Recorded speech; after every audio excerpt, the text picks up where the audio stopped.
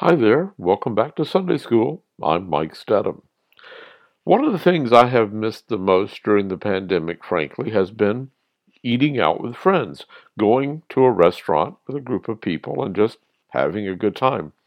Think about all the birthdays, the anniversaries, the special occasions that we always associate with a meal of some sort. We often go to a restaurant or go to somebody's house to celebrate, and food is involved because, well, we're human beings. The act of eating together, of being together, of socializing, that's something that's been very tough during the pandemic. I'm happy to say that, of course, in our Methodist church, we've still been able to celebrate the communion once a month. And even while we were out at Lee Farm, we had those little cups. I have to admit, the first time that I got one of those, I guess I didn't get the instructions right. I wasn't aware there was a little sliver of bread inside the top part of the cup. I thought, oh, they forgot to give me the bread.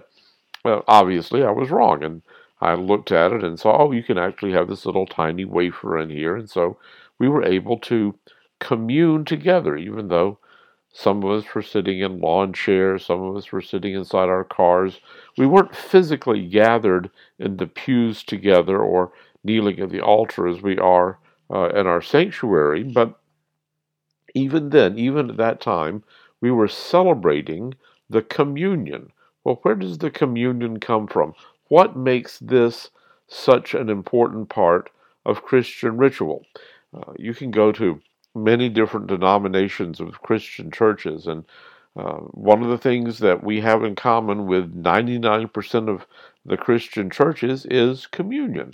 Now, whether they have an open communion, as we do, where anyone is welcome to participate, or some churches which insist upon membership in their particular denomination before you're allowed to do this, we are still sharing something that all Christians share, this feeling that Christ is our companion, that we have a special relationship with Christ and with the other followers of Christ. So today we're going to go to the book of Luke, the Last Supper, the inauguration of communion is told to us in the Synoptic Gospels, and we're going to look at this particular account and look at how it impacted the lives of these people, these companions of Christ, who came together just before his arrest, and that would lead up to his crucifixion and then to his resurrection. And we're going to look at the ritual that began that particular night. Now, we're in the 22nd chapter of Luke, and the apostles are in Jerusalem. Christ knew that by going to Jerusalem, he was going to be facing the end of his physical life. He knew that the forces that were against him were working their hardest to try to put his teaching to an end, and to that effect, the enemies of Christ had got to Judas. Judas had agreed to betray Christ, and Judas, in fact, is among the apostles who are here at the Last Supper. We're not going to get into all that part of it on today's lesson, but remember, that's an undercurrent, that we know that Judas, the betrayer, is right there in the middle of all this, and Christ knew this very well. He makes reference to this. We call this the Last Supper because it would indeed be the last physical time that Jesus would sit down with his apostles and have a meal, to do this very human activity. As I started today, we were talking about how we as humans celebrate and get together this way. It's just a normal part of our lives. This takes on a very special significance because this is a Passover feast. It's happening at the time when the people of Hebrew tradition were remembering their salvation from Egypt. The meal that they would eat, there are many elements of it, more than just two, and each of those elements has some relationship to the great act of salvation in the Hebrew Bible, and that's the salvation of the children of Israel from Egyptian slavery. We take two of those elements the bread and the wine. And now, as Christians, we have made them symbolic of the great act of salvation in the New Testament, which, of course, is the death, burial, and resurrection of Jesus. So, the 22nd chapter of the book of Luke, they are now in the upper room. They're in the location where they were going to share this meal together. The apostles themselves, not aware of the significance of what's going on. Jesus, of course, does know from the beginning what's going on here. We're going to begin reading in verse 14. When the hour came, Jesus and his apostles reclined at the table. And he said to them, I have eagerly desired to eat this Passover with you before I suffer. For I tell you, I will not eat it again until it finds fulfillment in the kingdom of God. So Jesus has been looking forward to this special time with his companions. By the way, companion is a very interesting word. If you look it up, it comes from the Old French. It's a combination of two words, com, with, and the word pan for the word bread. So literally, your companion is somebody that you break bread with. In this sense, Jesus and his apostles have been companions now for at least 3 years. They've been traveling together, eating together, spending most of their time together. But this particular meal, this particular sharing of bread, makes them his truest and closest companions at this time. And he's been eager, he's been looking forward to this symbolic time that he's going to have with them.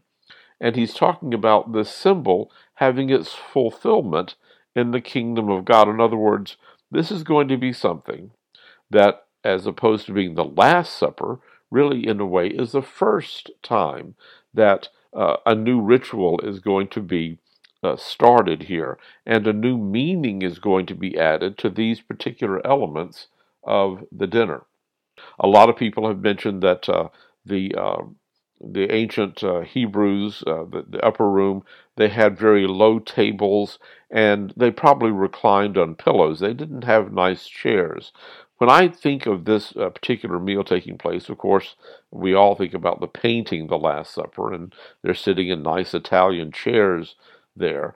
So that probably is not the way it really looked. If we were to get a real view of this particular historic event, we would have seen people at a low table with cushions, pillows, those kind of things, reclining on their elbows in order to share the meal together. After taking the cup, he gave thanks and said, Take this and divide it among you.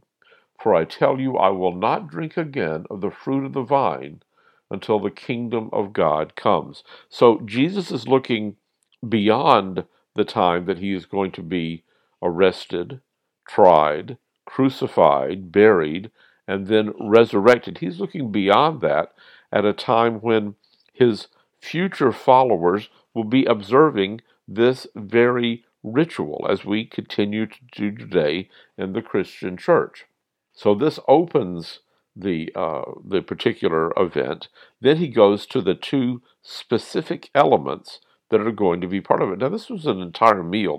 They served meat and other vegetables, things. A Passover meal today called a Seder. If you've ever been with a Jewish family and been invited to their home for a Seder, you know that it's a full on real full meal. But we as Christians have just taken these two elements and have put them into our ritual to remember what Jesus means to us and what his sacrifice means to us. Verse 19. He took bread, gave thanks, and broke it, and gave it to them, saying, This is my body, given for you. This do in remembrance of me. So when this particular element, this particular part of the communion process takes place, we're thinking about the body, the physical body of Christ. We're thinking about the place where his soul resided while he was on earth. We're thinking about his physical body that represents the spiritual side as well.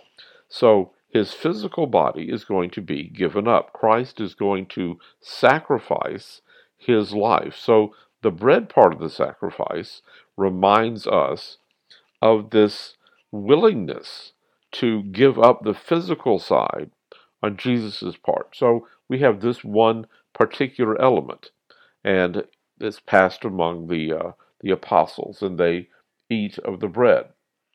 Verse 20. In the same way, after the supper, he took the cup, saying, "This cup is the new covenant of my blood, which is poured out for you." Now, during a Seder meal, there are many different times when people would eat part of the meal, and then cups would be passed around. So this is the final part of the ritual, the final cup. And the wine, the fruit of the vine, we today in the Methodist Church use grape juice, and as many other Protestant churches do. This now represents the very essence of life. And when we think back on it, this goes all the way back, really, to the Hebrew tradition of animal sacrifice, when the body of the animal was often burned, given to God that way. The blood was drained, and the blood sacrifice was part of what was going on. The Apostle Paul tells us, based on his study of the Hebrew faith and his belief system before he became a Christian, that the shedding of blood, the loss of blood, the life essence of the animal had to be given back to God. And in this, Jesus is taking the cup. They would have had a cup of wine, of course, in the Passover meal. And this is now going to represent for us this part of the communion. So today's lesson basically looks at the beginning of the ritual, which we continue to celebrate as a Christian church, as Christian people. We are the companions of Christ because in the communion service we are breaking bread, we are doing this ritual. But there was a lot more to it than that. Just being there for that one meal was certainly not what the apostles were about. They were about a whole lot of other things. Going from that place, they took the message that Jesus gave them. They faltered for a while. They weren't all where they should have been during the trial and all these things. But after Jesus' resurrection, they came back together. And you can just imagine the next time after Jesus had been resurrected that they had a chance to go through this again. The difference that it would have made to them to realize now that they were part of this sacrifice.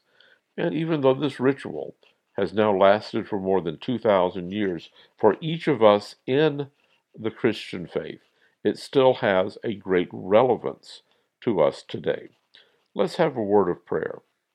Dear Father in heaven, thank you so much for the sacrifice of Jesus, and thank you for giving us this memorial, which we can look at, which we can participate in, which we can physically be there for, that reminds us that we are the companions of Christ and the companions of all of those who follow Christ and who attempt to do His will in their lives. Help us to share this companionship with others this week.